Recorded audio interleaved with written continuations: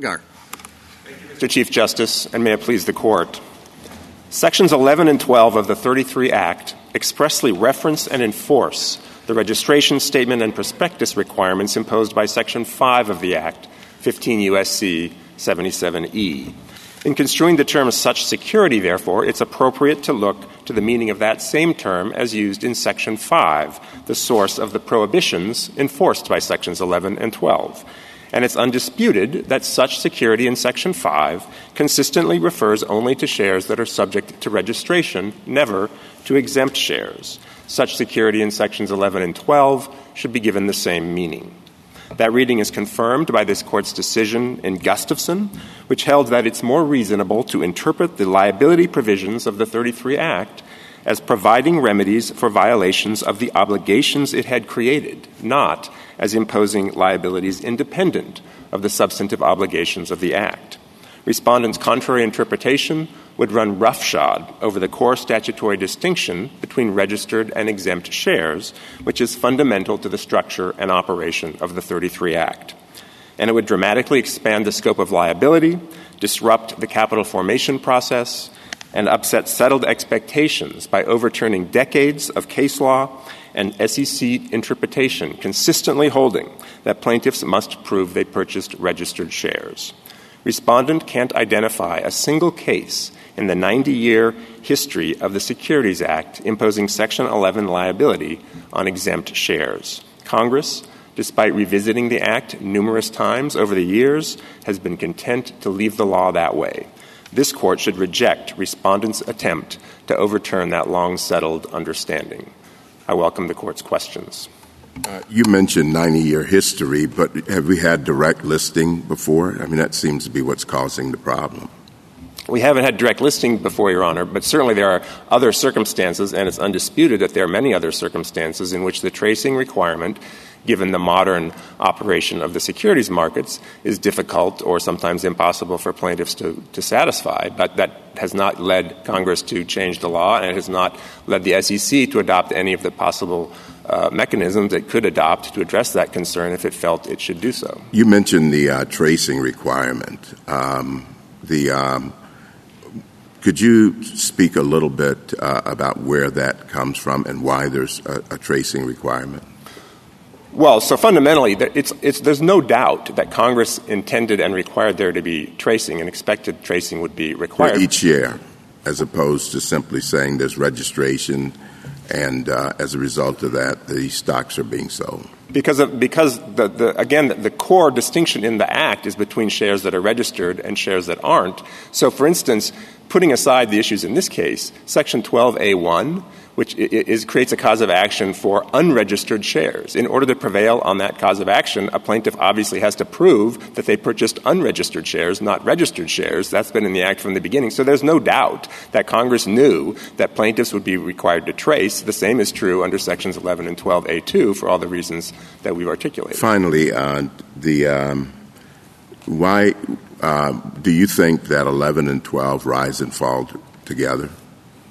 We do, and this Court's decision in Gustafson, I think, makes that same point. A core rationale of the Court's decision in Gustafson, as I said, is that the liability provisions imposed by Sections 11 and 12 should be construed extensively with the obligations they enforce. The obligations they enforce arise under Section 5, which imposes an obligation to register particular securities, the shares that have to be registered, and requires a prospectus to be delivered only in connection with particular securities, namely registered securities. But isn't 12A2 broader? I understood 12A2 to also include at least some exempt shares. So I go back to what Justice Thomas was just saying about them rising and falling together. It seems as though 12A2, at least, that liability provision is broader.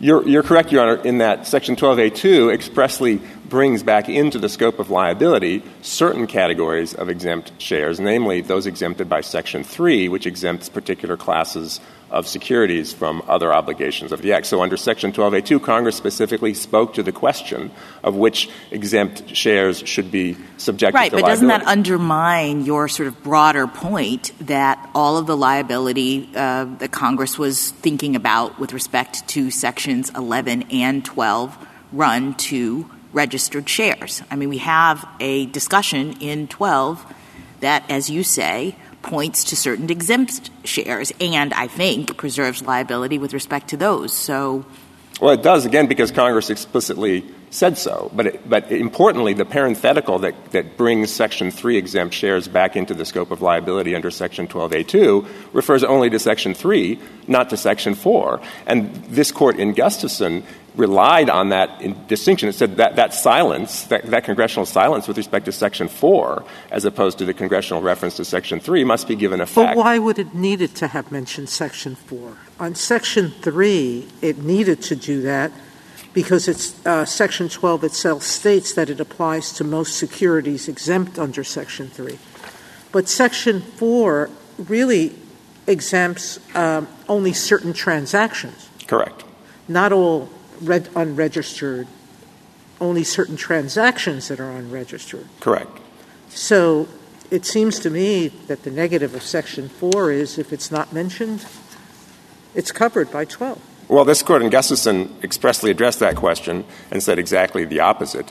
That the important distinction is that what the Court was saying in Gustafson. No, but Gustafson was dealing with what the prospective had to contain. It wasn't dealing with this question of what the meaning of by means of a prospectus has to say. Well, with respect, Your Honor, it was. The Court in Gustafson said that by means of a prospectus limits Section 12.2 to public offerings. That's at page 577. And it said at page 571, liability under Section 12.2 cannot attach unless there is an obligation to distribute the prospectus. The obligation to distribute the prospectus is limited to registered shares. Mr. Hunger, I thought, though, that direct share sales could only happen under at least the SEC rules with the registration statement. No, Your Honor. There are no registration statements required to do direct sales at all? Well, I guess I'm not sure what you mean by direct sales. So a public offering, which by definition is an offering that's not exempt under Section 4, requires a registration. I'm talking about direct listings, okay, rather than sales. I'm sorry. Yes. Sorry. But I thought the SEC required before you had a direct listing, you had to file a registration statement. Well, the NYSE rule requires a registration statement for a direct listing, but only with respect to registered shares. It doesn't apply by definition. But there is still a requirement that you have a registration statement before you do a direct listing. Sure, just like there's a requirement that there is an internal referent in Section 12 the way there isn't in Section 11. Judge Friendly and Barnes thought that was significant, and you rely heavily on Judge Friendly, and it's a good source to rely on in Section 11. But, what helps you with 11 hurts you in 12, at least in Judge Friendly's mind. And why was the great old man wrong? Well, he was wrong because he didn't anticipate the decision in Gustafson, which clarified the scope of Section 12A2 liability. And Gustafson holds that, as I said, that the scope of liability under Section 12.2 is limited to the obligation to distribute a prospectus. There is no obligation to distribute a prospectus with respect to Section 4 exempt transactions, which is what we're talking about. Were you here. required to issue a prospectus in order to do the direct listing? Yes, because the prospectus and registration requirement are coextensive. Right.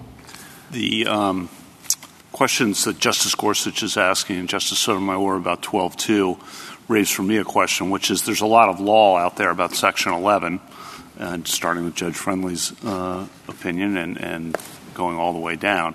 There's not a lot of law out there on the Section 12 issue, and I'm a bit concerned about deciding that issue without the SEC here, without more law out there, without knowing more about the Section 12 issue. So that's what I'm thinking. Your Honor, the Section 12 issue has not come up very much because of the limitations on Section 12 in other respects, I think. But this Court's decision in Gustafson... Could you explain that when you have a moment? I don't want to take you away from... Why hasn't the Section 12 issue come up? Okay. So take it now. Okay, yes. I think so. There have been some cases, and the cases since Don't Gustafson, forget mine. There have been some cases, and the cases since Gustafson have agreed with our position, as I understand it, but it's not a lot of cases. And previous to Gustafson, when Section 12 has the privity requirement, which in many jurisdictions imposes a substantial limitation, the district court in this case took a different approach. So that constrains the number of cases that can be brought. In the old days, before this court made clear that Section 10b has a scienter requirement and made clear that there's a comparable statute of limitations, 10b was a much more popular route than Sections 11 or 12. They just don't come up nearly as much as Section 10b. 10b is the primary securities law civil cause of action, and that's the vast majority of the cases arise under that, which is another reason why the sky is not going to fall if this court adheres to the course of the last 90 years in this case. Can you go back to mine then? I'm sorry, Your Honor. Could you remind me of the question? I figured that was going to happen. Sorry. That's what happens. Why not allow the lower courts to sort out the Section 12 issue before we give a definitive ruling on that? Because I feel in looking at this, on Section 11, there's a lot of law. The SEC's position's been out there for a long time. A lot of cases, we don't really have that on Section 12. And I guess I'm just worried about making a mistake on Section 12 one way or another because we don't have the kind of thorough consideration we usually have before we give a definitive opinion on something. Well, the one thing that the district court and the Court of Appeals got right, in our view, is the fact that such security should be construed the same in both provisions. So that's a great point for you, but as Justice Gorsuch points out, I think the reference is not – there are differences between 11 and 12. If we're the exact same language, and maybe you ultimately win on that or maybe you don't, but that strikes me as a big issue for these direct listings and something that I'm not sure – we're fully equipped at this moment to chime in on. I think the Court's decision in Gustafson answers these questions. The fundamental logic... And I read it a lot, and I didn't come away with, this is the clear answer to the Section 12 issue. Maybe I should have. The fundamental logic of the Gustafson decision is that Section 12A2 is limited to public offerings. That is, public sales by the issuer, the controlling shareholders, underwriters, that category. It doesn't extend to the other kinds of sales of securities, which the Act describes, which are exempt transactions. If we put Gustafson aside for just a second, everything about Section 12 reads differently from Section 1. There's absolutely no reference to registration.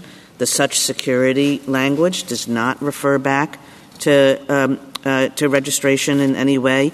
It talks about prospectuses, but it also talks about oral communications, which suggests that it's broader than the registration context. And, it has the specific exemption.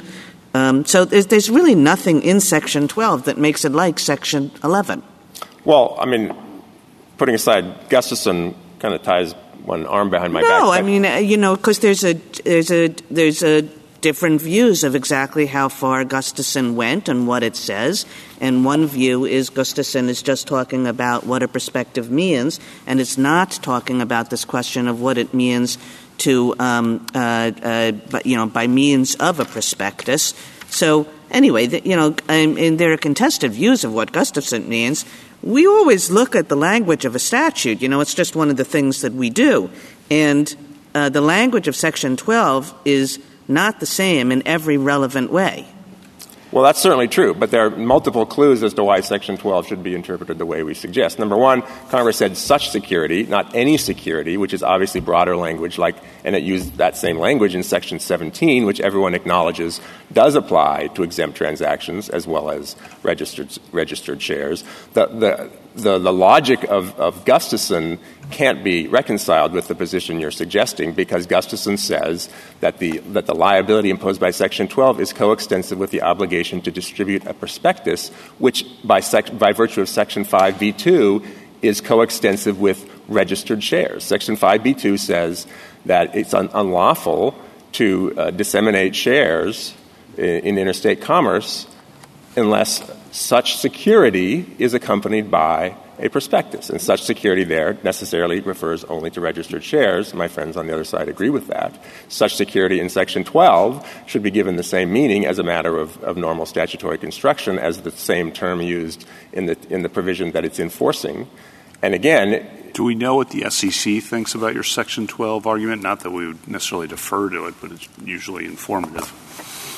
I don't know that they have specifically taken a position on that question. Obviously, they have taken quite affirmatively and repeatedly a position on the Section 11 question, including in this court, in the Herman and McLean case, where they told this court explicitly that Section 11 provides a cause of action only for purchasers of registered shares. We've cited that brief in our opening brief.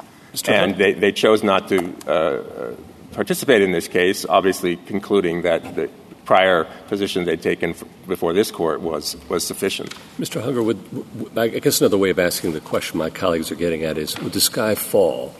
Should we answer the Section 11 question in your client's favor, vacate and remand without addressing the Section 12 question? Well, certainly it would fall in this case because the Court of Appeals answered that question, and it answered it wrongly. And we're going to vacate its judgment in light of your arguments, supposing we were, in light of your arguments on Section 11, and maybe it should reconsider its Section 12 ruling in light of that. And just to add to that, the reason they did reach the conclusion on 12, I believe, is because they thought 11 and 12 should be read together, which all three judges did, 2 against you and 1 in your favor. But if they know, the Ninth Circuit knows that you're actually prevailing on Section 11, who knows what they'd do on Section 12? Yes, certainly that would be better than where we stand right now. Obviously, I would have thought. We obviously think that in light of the Court's decision in Gustafson, it necessarily follows. I mean, again...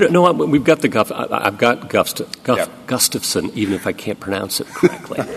but that would be an available course to the Court in your mind. Yes. I mean, there are further textual reasons, even putting Gustafson aside, why our interpretation of Section 12 is correct. I mentioned the any versus such, which, a textual distinction. This Court normally gives meaning to those distinctions. It's also true in Section 3 of the Act.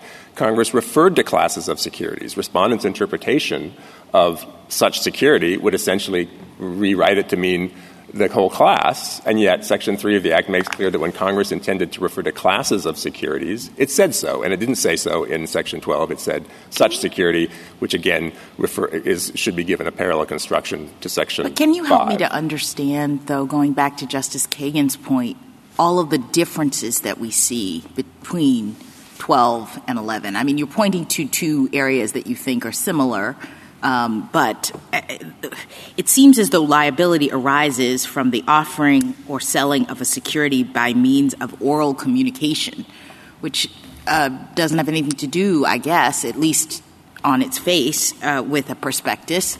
And so why would you have to have a registered share in order to give rise to that kind of liability?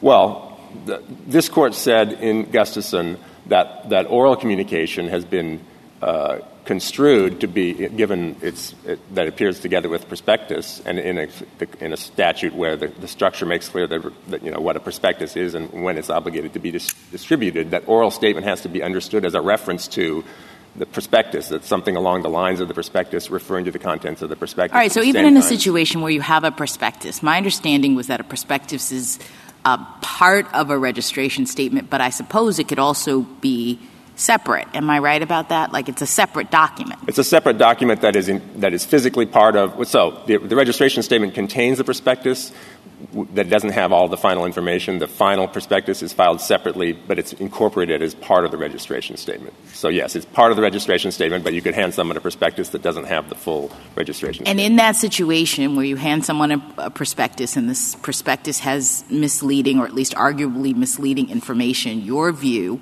is that unless they did so in connection with a registered share, there's no liability. Yes, because that's what Gustafson holds. Gustafson says by means of means. No, I understand. But what do we do with the language in the statute, Section 12, that suggests that there is liability with respect to at least some exempt shares? I guess I can't – if you were right that registration was sort of the core requirement of liability under 12A, how do we have a 12A that applies on its face to some exemptions?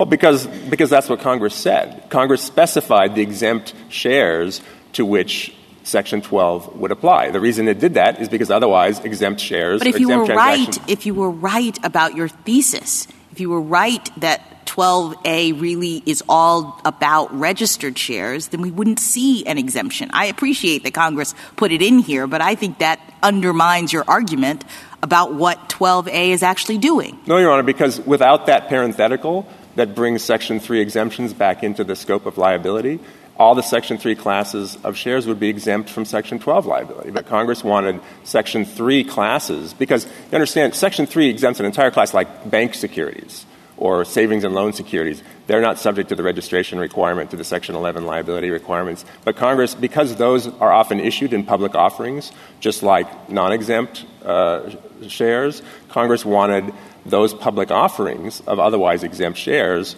to be covered by... But is it like... Go ahead. No, I was just going to ask you, I mean, the QP said whether plaintiffs must plead and prove that they bought registered shares... We're asking whether 12A2 can only apply when there are registered shares. And you're taking the position, yes, but by the same token, as this interchange with Justice Jackson is showing, 12A2 can apply sometimes to shares that are exempt from registration, right? Yes. So why isn't that, classes. If we decided it very narrowly to avoid some of the problems Justice Kavanaugh is flagging, couldn't we just say no? The answer to that is no, because it applies, as Justice Jackson was saying on its face, to some shares that are exempt from registration. So, we don't have to decide the limits. This isn't a Section 3 case. This is not a case involving a Section 3 exempt class. So you would just read that exemption very narrowly is kind of your answer to Justice Jackson. I'm sorry, read that language about Section 3 and saying which non-exempt shares are out of 12. You just read it very narrowly. I would read it according to the text. Congress said Section 12 imposes liability, which this Court said is generally speaking contemporaneous with the prospectus requirement, except there's an exception. Congress made an exception to that limited scope. The exception is, but we're bringing back into this the classes that are exempted by Section 3. So in addition to most securities where the rule is only if there's a prospectus obligation and therefore only if there's a registered share can you have Section 12 liability. In this limited category of cases, namely Section 3 exempt classes, you can also have Section 12 liability even though there's no prospectus obligation. But that has nothing to do with this case because this case is not a Section 3 exempt class. It's a Section 4 exempt transactions case. And Congress did not say, and we also want Section 4 exempt transactions to be covered by Section 12. And that makes perfect sense because Section 4 exempt transactions, by definition, are not public offerings. That's why they're exempt under Section 4. That's what the Gustafson Court said in explaining why Section 12, putting aside the Section 3 exception, Section 12 is limited to public offerings, that is, offerings that are not exempted by Section 4. Can I ask you a question about Section 11? The former SEC officials' amicus brief suggests that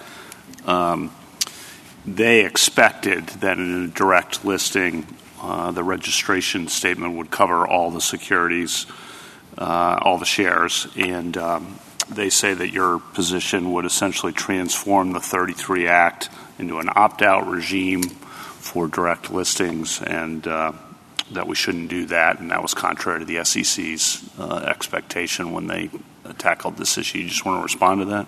Yes, Your Honor. That's clearly wrong for multiple reasons. In the first place, the SEC approved the registration in this state, in this case, and indeed allowed it to take effect in advance of the normal time frame after reviewing it. The registration makes very clear at page 235 of the Ninth Circuit excerpt of record that in addition to the 118 million registered shares being made available, there are already 165 million exempt shares free to trade under the SEC's own rule that addresses the Section 4 exemption. So it's perfectly clear the SEC knew there would be additional exempt shares that weren't being registered that would trade and already were free to trade even before the direct listing. Beyond that, the SEC in 2020, in the order that's discussed in the briefs where it approved the most recent version of the NYSE direct listing rule, a commentator raised concerns about Section 11 liability in the direct listing context. They said, it's really hard to prove Section 11 liability in the direct listing context because it's hard to trace. And the SEC acknowledged that, said, well, yes, that's true, but there are lots of circumstances in which tracing is different in the modern securities market, and that's not a reason not to approve the rule change. Could the SEC fix this, or can only Congress fix this? The word fix is loaded, but you know what I mean, change this.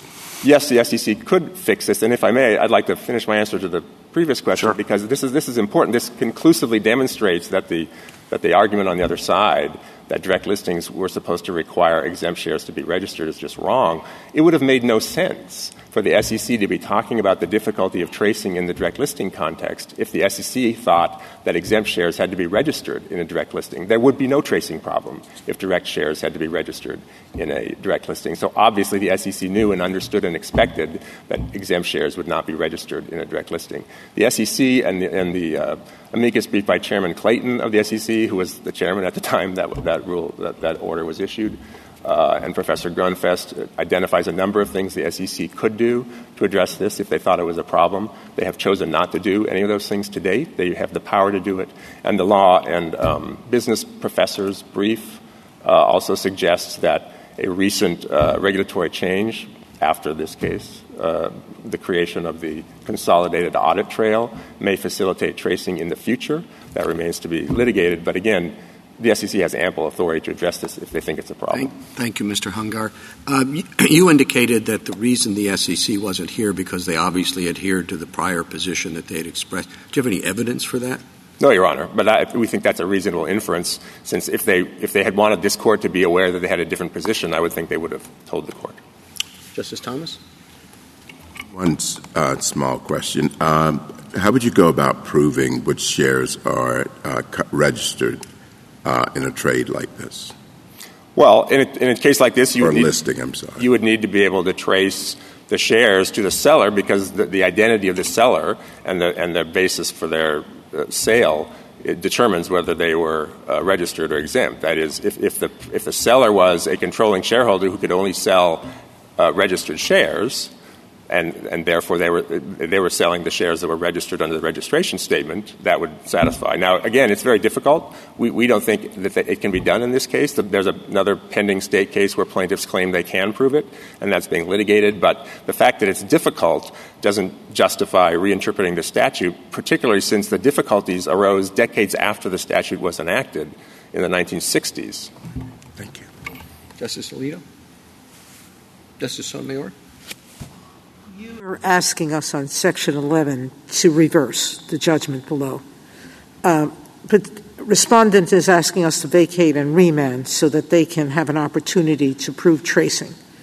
You're basically arguing, I think, that they waive that. Isn't waiver always an issue that we let the court below decide?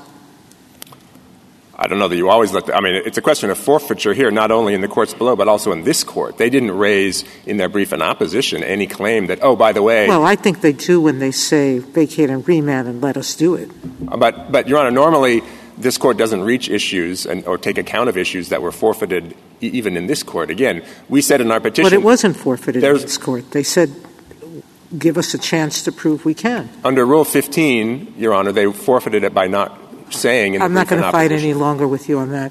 I was intrigued by some amici suggesting that we adopt a burden-shifting framework. As I understand that what's happening here is that these direct listing mechanisms are being touted and advanced in order to avoid having any tracing of direct listings of public offerings. And so if we were concerned about that, it did seem to me that the burden-shifting idea made some sense. You are purposely avoiding a public offering to avoid having to sell only registered stock during a locked-up period. And so you're evading all Section 11 liability, even though you are registering, as the SEC requires, you're issuing a registration statement before you can issue any stock whatsoever. So I guess my question to you is, shouldn't we be leaving open that question? on the burden shifting, and why shouldn't we? So, several responses. The burden shifting argument is one of the many issues that wasn't raised in the brief in opposition or below and shouldn't be addressed by the court. Number two, burden shifting. I'll accept that, but should we leave it open? Well, I don't think the court should address it at all because it's not presented in the case. But if the court were to say something about it, there's no basis at all for burden shifting in this statute. Well, there's no basis in the statute for tracing either. But the statute judicially.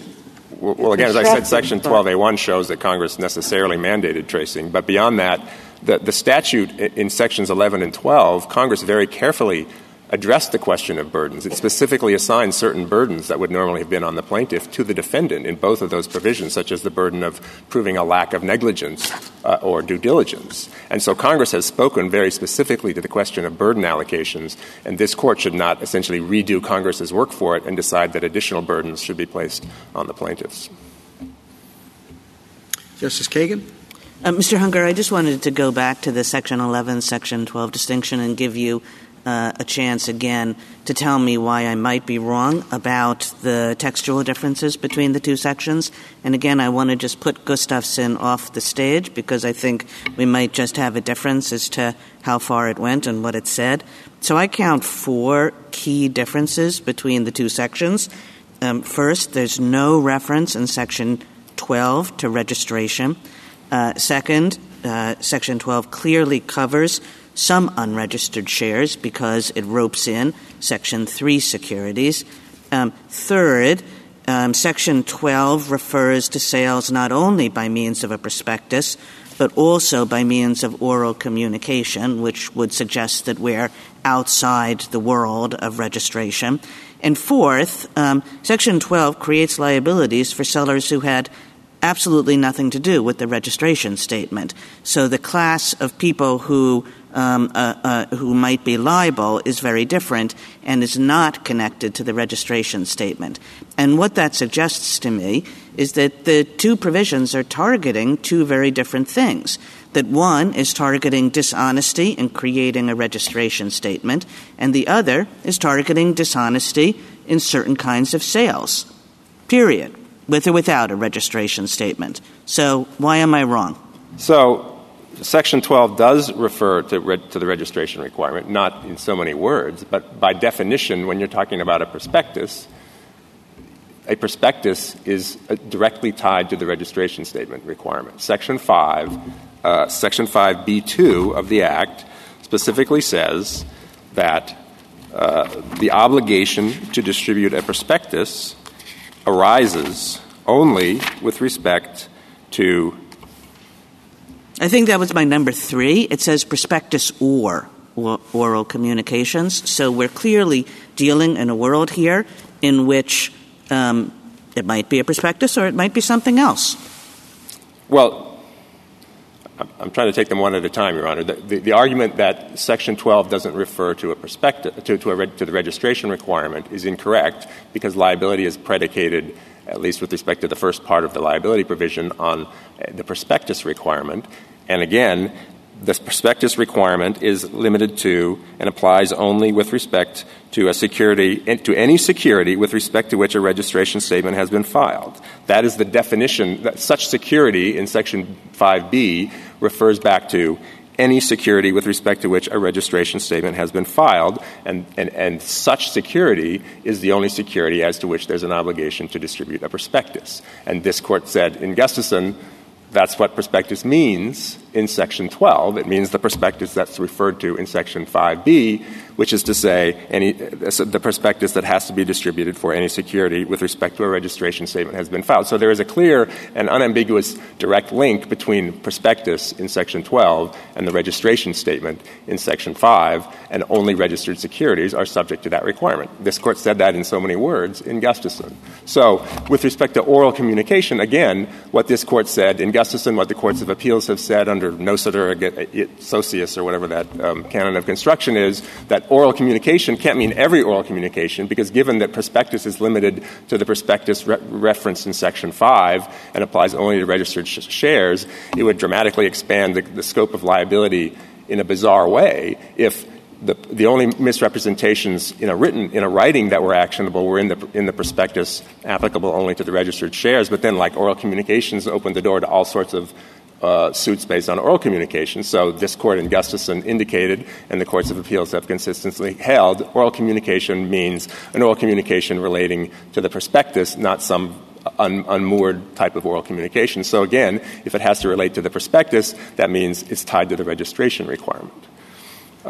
You asked about, you made the Section 3 point. All I can say, as I've said before, when Congress creates a liability provision that on its face would not apply to exemptions because they're exemptions, and then it says, oh, but this particular category of exemptions we want to bring back into the scope of liability, it is reasonable to infer that they didn't bring in the other category of exemptions, the Section 4 exemptions, that they didn't include in that parenthetical as securities that are going to be covered by Section 12, even though they're normally exempt. And so the inclusion of one category of exemptions and the exclusion of another category of exemptions strongly supports the conclusion that the second category of exemptions remains exempt. You had one other point. Justice Gorsuch? Justice Kavanaugh? Justice Barrett? Justice Jackson? Can I just ask you quickly, I've heard you say a couple of times that there's an obligation to distribute a prospectus or register, and I assume you mean a legal obligation.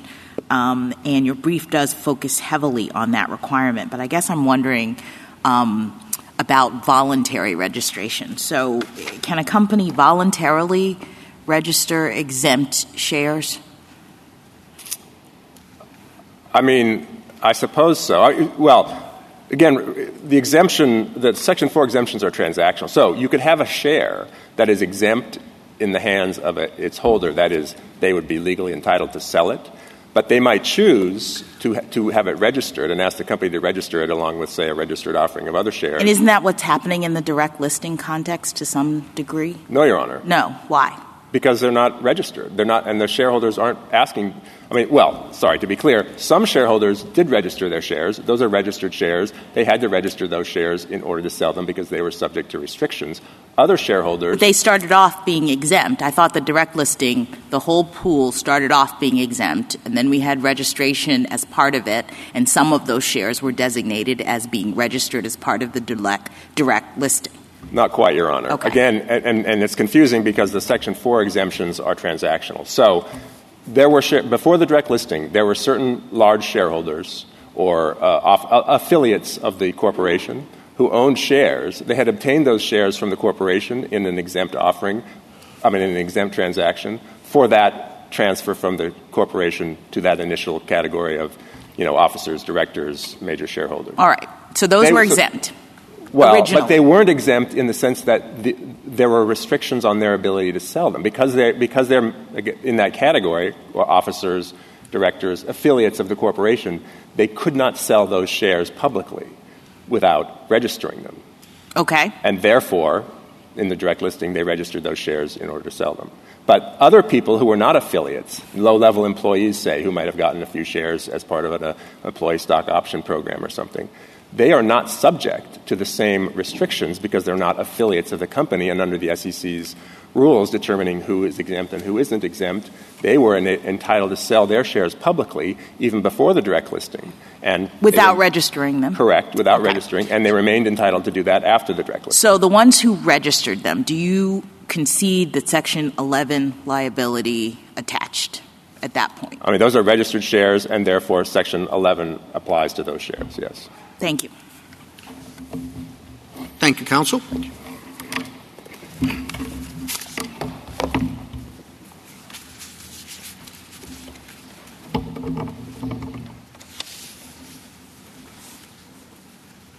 Mr. Russell. Mr. Chief Justice, and may it please the Court, everyone agrees that such security in Section 11 refers in some ways to the registration statement challenged as misleading. The question here is the precise nature of that relationship. Petitioners say such security refers exclusively to what they call registered shares, but the statute doesn't use that term or provide a definition for it, and neither do petitioners.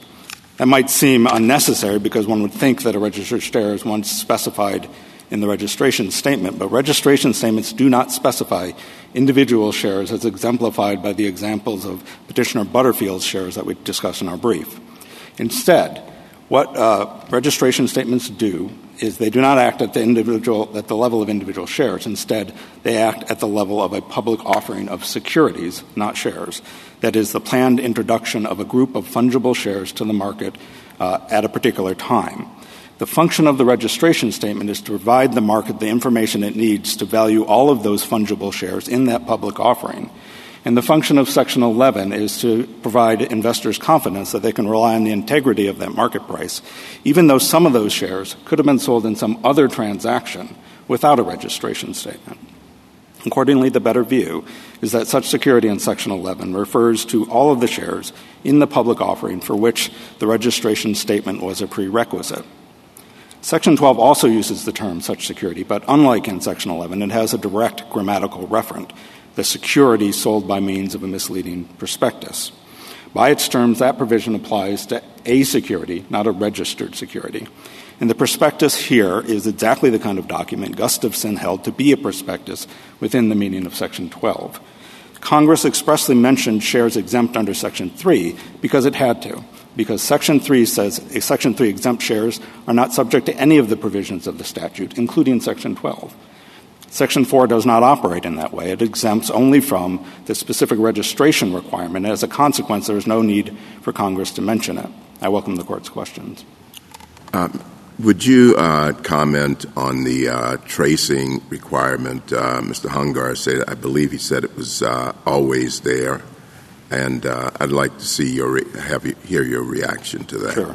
What he is referring to is a series of cases, starting with Barnes, in which the Court said not that you have to show that you purchased a registered share, because all the shares in Barnes and all the cases that followed were registered shares. The question was registered under which registration statement?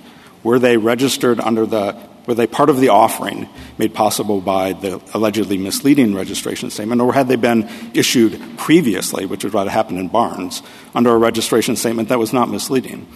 Those courts do not address the question in here. They ask which registration statement, which registered offering, and sometimes they use that term. They say you have to trace your shares to the registered offering. None of them say you have to show that you purchased a registered share, because it didn't matter in any of those cases.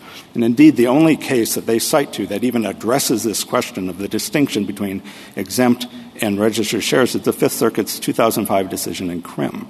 That is not the kind of circuit consensus that Congress could have ratified.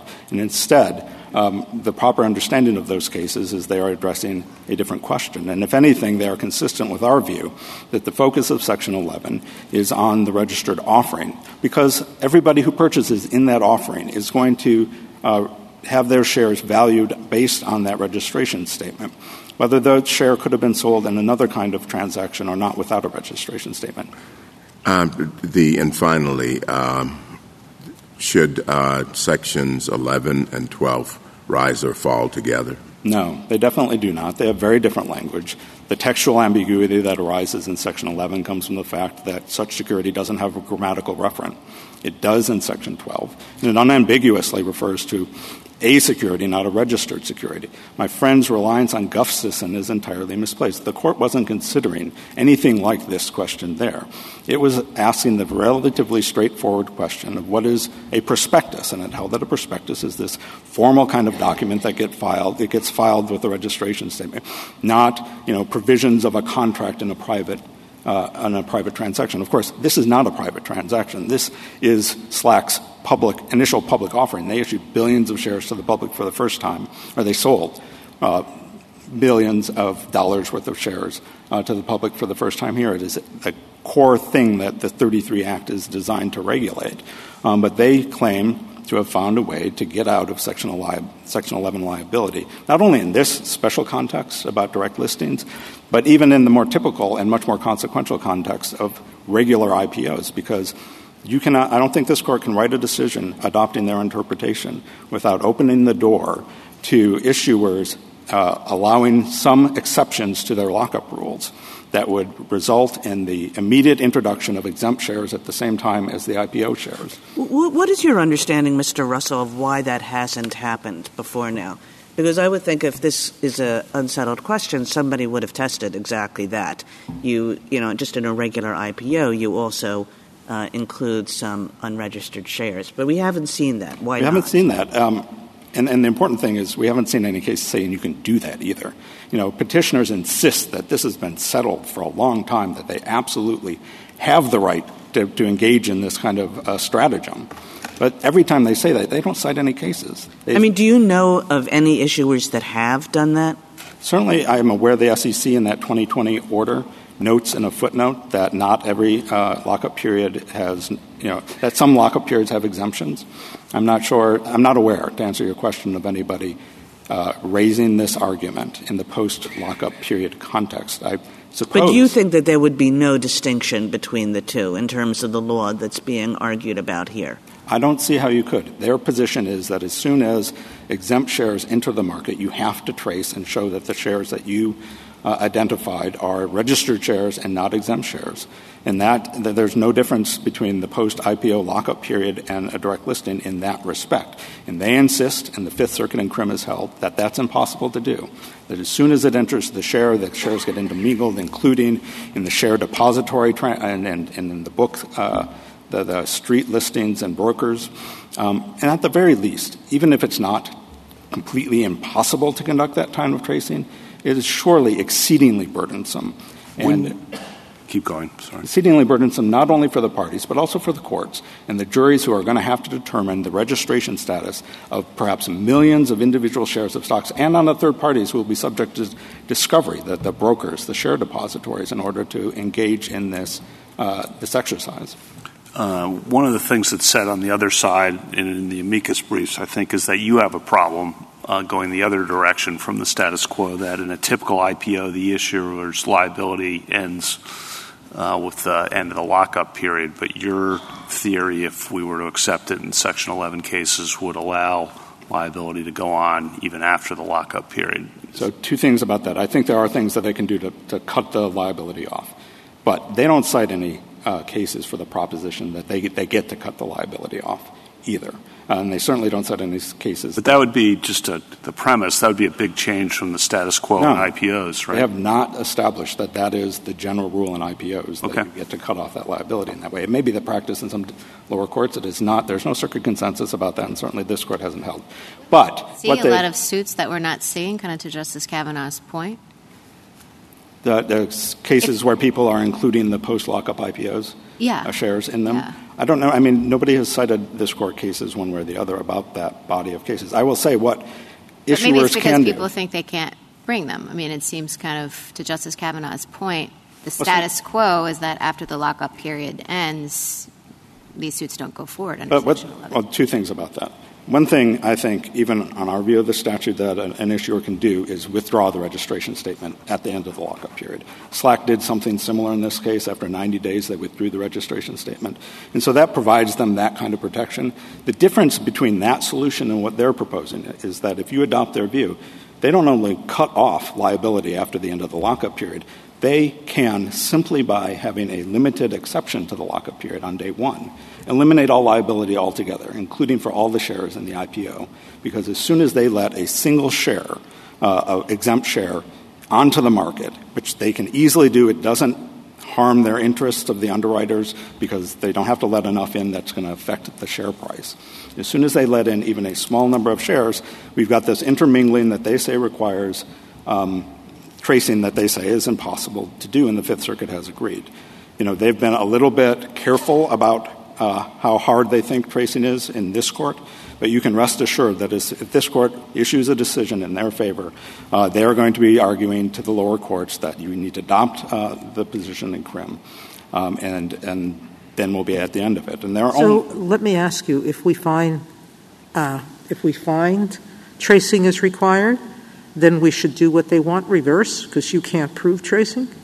No, I think you should leave it to the lower court. It is true. We pled in our complaint that the shares were traceable, but we did say during the briefing that if what that means is we have to show the exemption status of every share that my client purchased, we couldn't do that. And I think you can just leave it up to the lower courts to say whether that precludes us from being able to take advantage of the additional Because I was seeing the numbers. You could prove that a certain percentage of your stock had to be registered, correct? I certainly think we can meet the Iqbal and Twombly standard by showing that it is not only plausible but virtually certain that my client purchased some registered shares. And I think that's all you have to do to establish standing. Everything else is a damages question.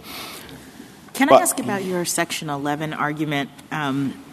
Because I thought I understood you to say in your brief that such securities include shares that the registration statement allows to be sold, but not if the registration statement merely informs the share's valuation. Is that your position, and how do you draw that line, or where does it come from? No, I don't.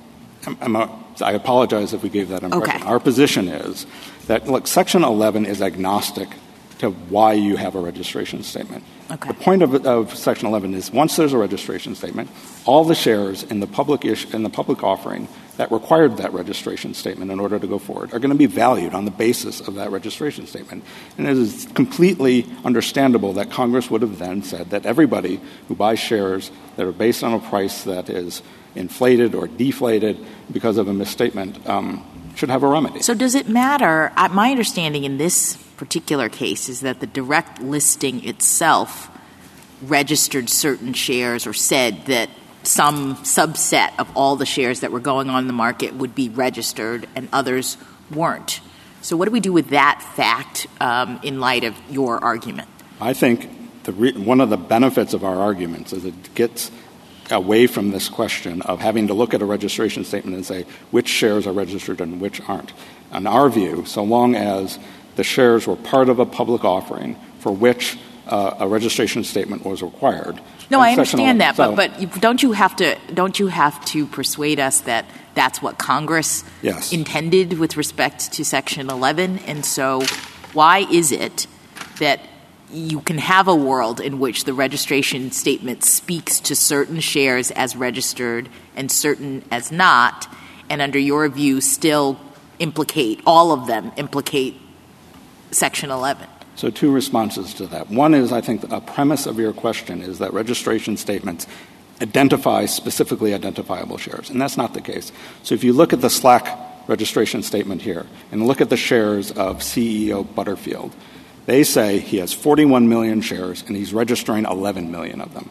There's no way you can tell from that registration statement which are the 11 million and which are the 30 million that aren't registered. Yet they would have my client have to prove, even though we know for sure, if he paid $40 directly to Mr. Butterfield and got a share, he could not tell whether that share was registered under this registration statement or not. And that's because registration statements pave the way for public offerings. They do not register individual shares. Well, he can't. The reason he can't is because the statute says such security. I mean, that's the big hurdle for you to get over. I don't think unless your argument is, and I'm not dismissing it in any sense, but it's simply a practicality argument. You say that Congress must have intended everybody to be able to sue and that we should not be too punctilious about looking at such and such security. No, we acknowledge such security requires a relationship with the registration statement. My point I was just making is that they have this idea of what a registered share is, which in order to work requires registration statements to identify specific individual shares, and they don't. If my client knew that he had a particular share, if he got a paper certificate, he could not look at the registration statement and tell whether that's a registered share or not, because the registration statement does not say which of Mr. Butterfield's 40 million shares are registered and which aren't, and that's a problem. The broader point about such security, though, is that their premise is that Section 11 is enforcing the obligations of Section 5 and 4, and that's simply incorrect. Section 4 and 5 describe the obligations of share owners and describe the conditions under which they can sell their shares lawfully. Section 11 doesn't say anything about lawful shares, and it doesn't say anything about the duties of sellers. It instead addresses the obligations of people who write registration statements and says to them that you've got to be accurate. And then the question simply becomes is what is the scope of the remedy provided when that doesn't happen? And we don't think that you can just transport a set of distinctions that were put into the statute to govern the obligations of sellers and when they can sell to that context. It makes perfect sense that Congress would have understood that a registration statement speaks to all of the valuation of all of the shares in the registered offering for which it would file, and it's going to injure everybody who purchases in that public offering. You spoke a few moments ago in the briefs too a bit about this traceability requirement under Section 11 as a standing question. And I just want to clear that up because I, for one, don't quite see it that way. It seems to me like it's part of the cause of action under Section 11, it doesn't go to the question of constitutional injury, and in fact. And so, yes, all you'd need to do is plead facts suggesting that you can trace, consistent with the Twickball standard, as my friends like to call it. and then you're off to the races, and it really just becomes a matter of damages, as I think you also alluded to. Is that's that right. right? I don't think anybody is saying that it's a matter of Article 3 standing. They use the phrase statutory standing. But I don't know that's any different than, part of the cause of action. The critical thing, though, is that it is not part of the cause of action that in order to get into the door and to proceed with the case, you've got to be able to show the registration status of every share. I understand your position on that. But if we were to rule against you on what Section 11 means, it still would enable you to plead, and we're only at the 12b6 stage here, that there are traceable shares. Yes. And plausible facts suggesting some traceable shares. That's all that would be required. That is correct, and that's why, we think if you adopt their interpretation of Section 11, you should disavow any suggestion that they are entitled to affirmance of their motion to dismiss at this stage, because we surely satisfied Twickball or Can't we leave that to the Court of Appeals to decide whether it was forfeited or not?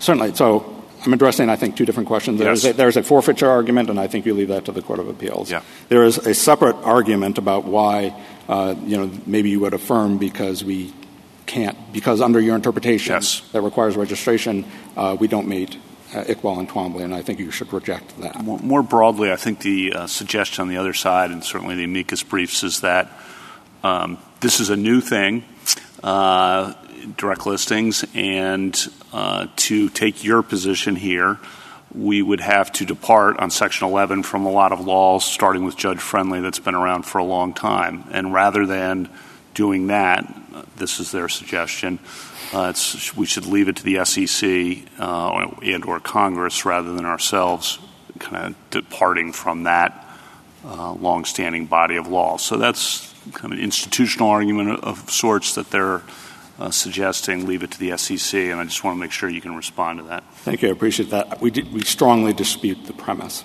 The body of law that they are describing does not hold that plaintiffs have to show that every share they purchased was registered or not.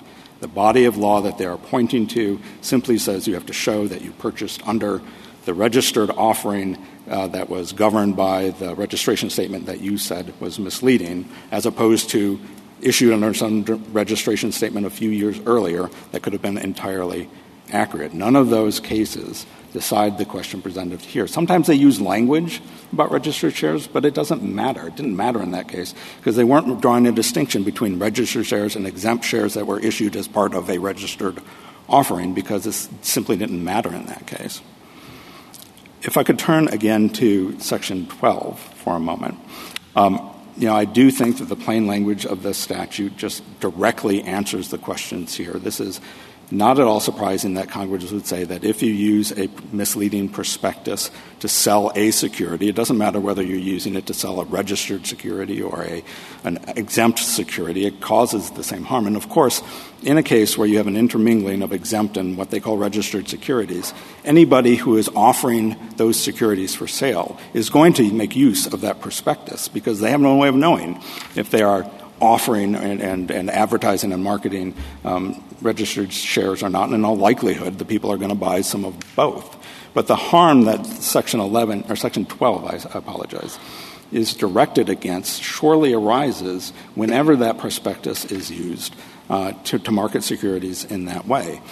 And I don't understand any reason why my friends think that the parenthetical that references Section 3 was necessary in order to make clear that exempt shares are a security. Clearly, an exempt security is a security. If you were to lose on Section 11, I'm not saying you're going to, but if you did, the discussion we had earlier about leaving then Section 12 to the Court of Appeals, because I think you raised good arguments on Section 12. The other side raised good arguments about Gustafson. We don't have the SEC. We don't have a lot of case law. I'm speaking only for myself, a bit concerned about saying too much on Section 12 without more confidence about what we're doing. We are the respondents. We didn't want you to take either question. And we're happy for you to leave the status quo the way it is. I do think it is an entirely straightforward textual question. Well, and I do think if you're concerned about – I apologize. It's not. But anyway, keep going. Right.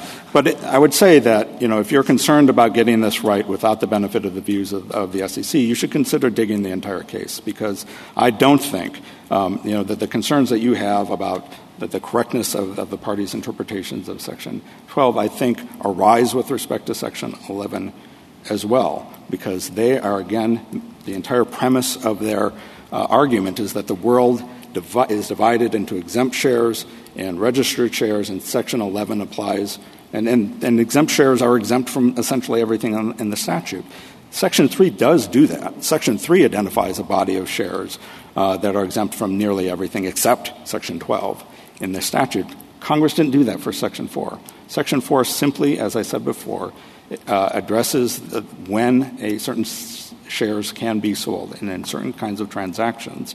It is not an overall status that it bestows on individual shares and exempts them from everything in the statute. It's odd that the SEC is not here. Mr. Hungar,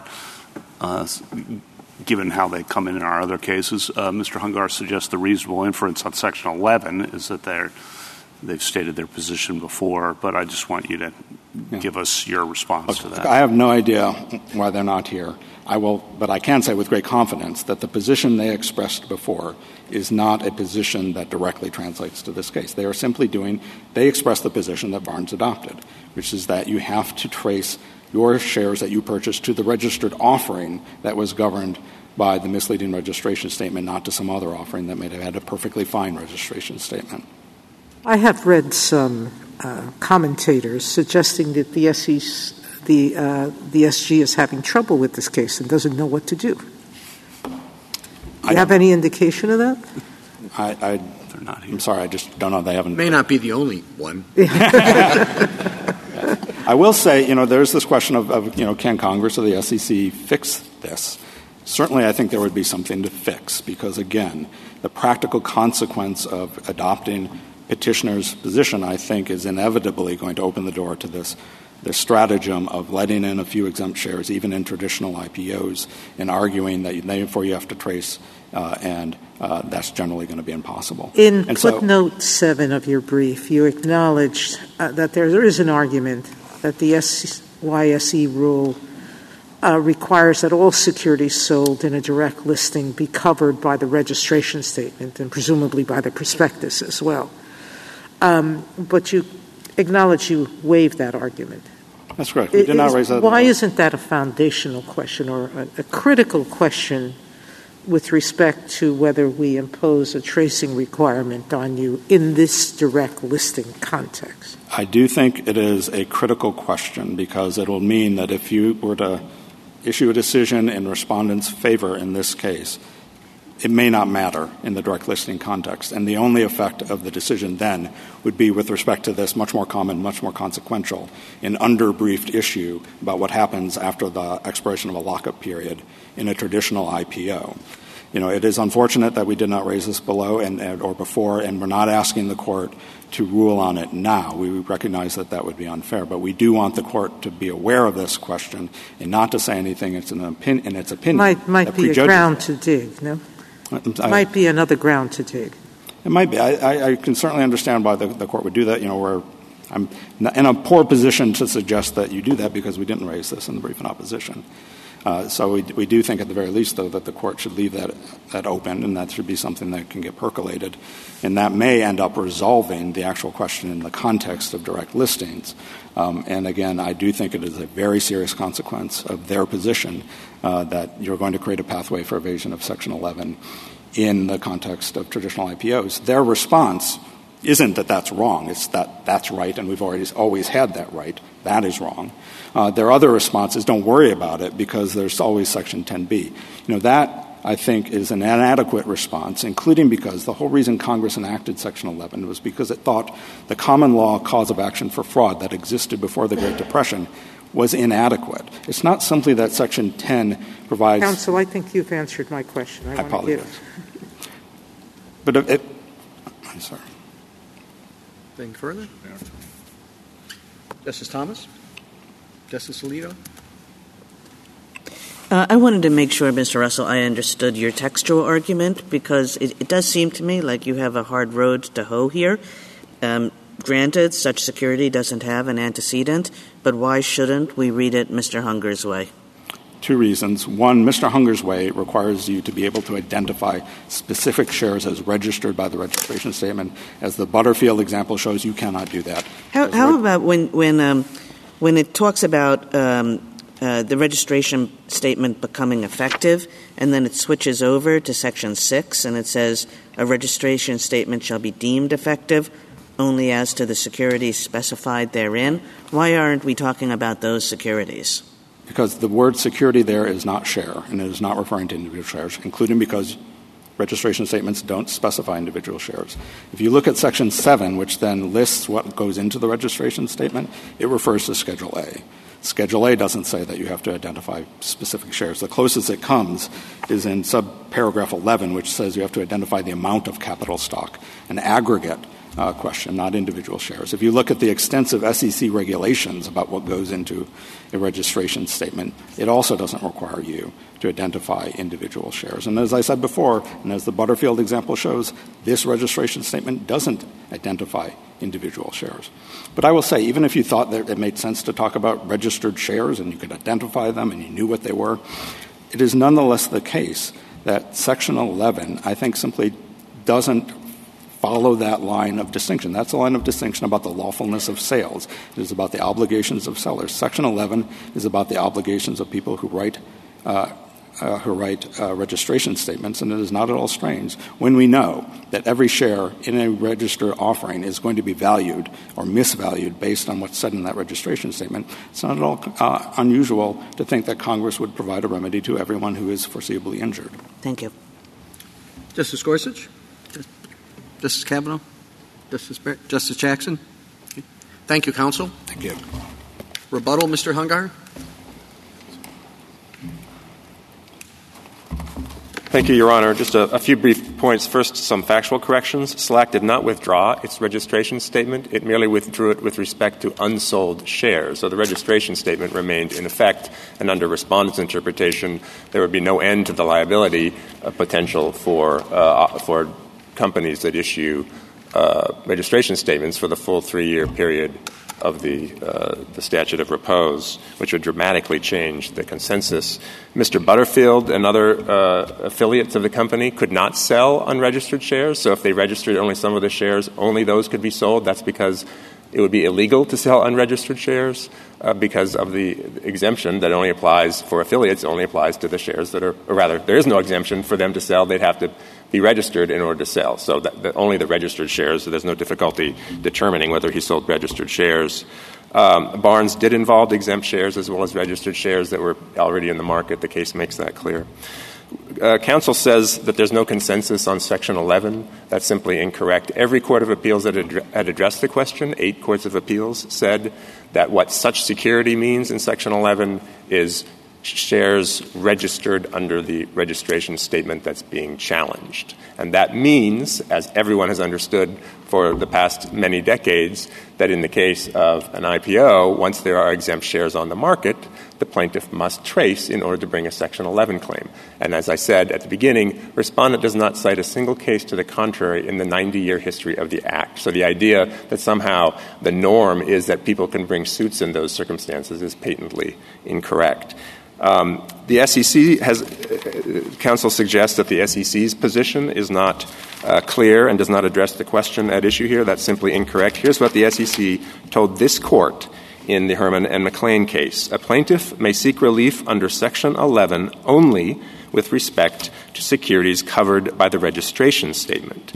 There's no doubt. And in fact, the SEC actually went on to say, even though there could be outstanding securities of the same class, that there would still not be liability, even if people had relied on the registration statement with respect to those other shares. So the SEC's position is perfectly clear. Respondent says that this was a public offering of the exempt shares. That's simply not true. If you look at Gustafson defines what a public offering is. A public offering is an offering is by an issuer or a controlling shareholder. That's what Gustafson says.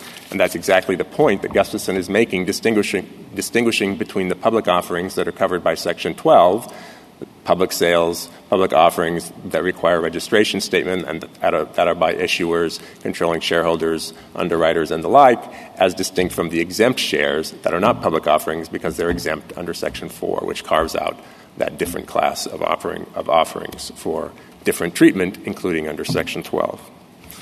If the Court has no further questions, I thank the Court. We ask that the judgment be reversed. Thank you, Counsel. Counsel, the case is submitted.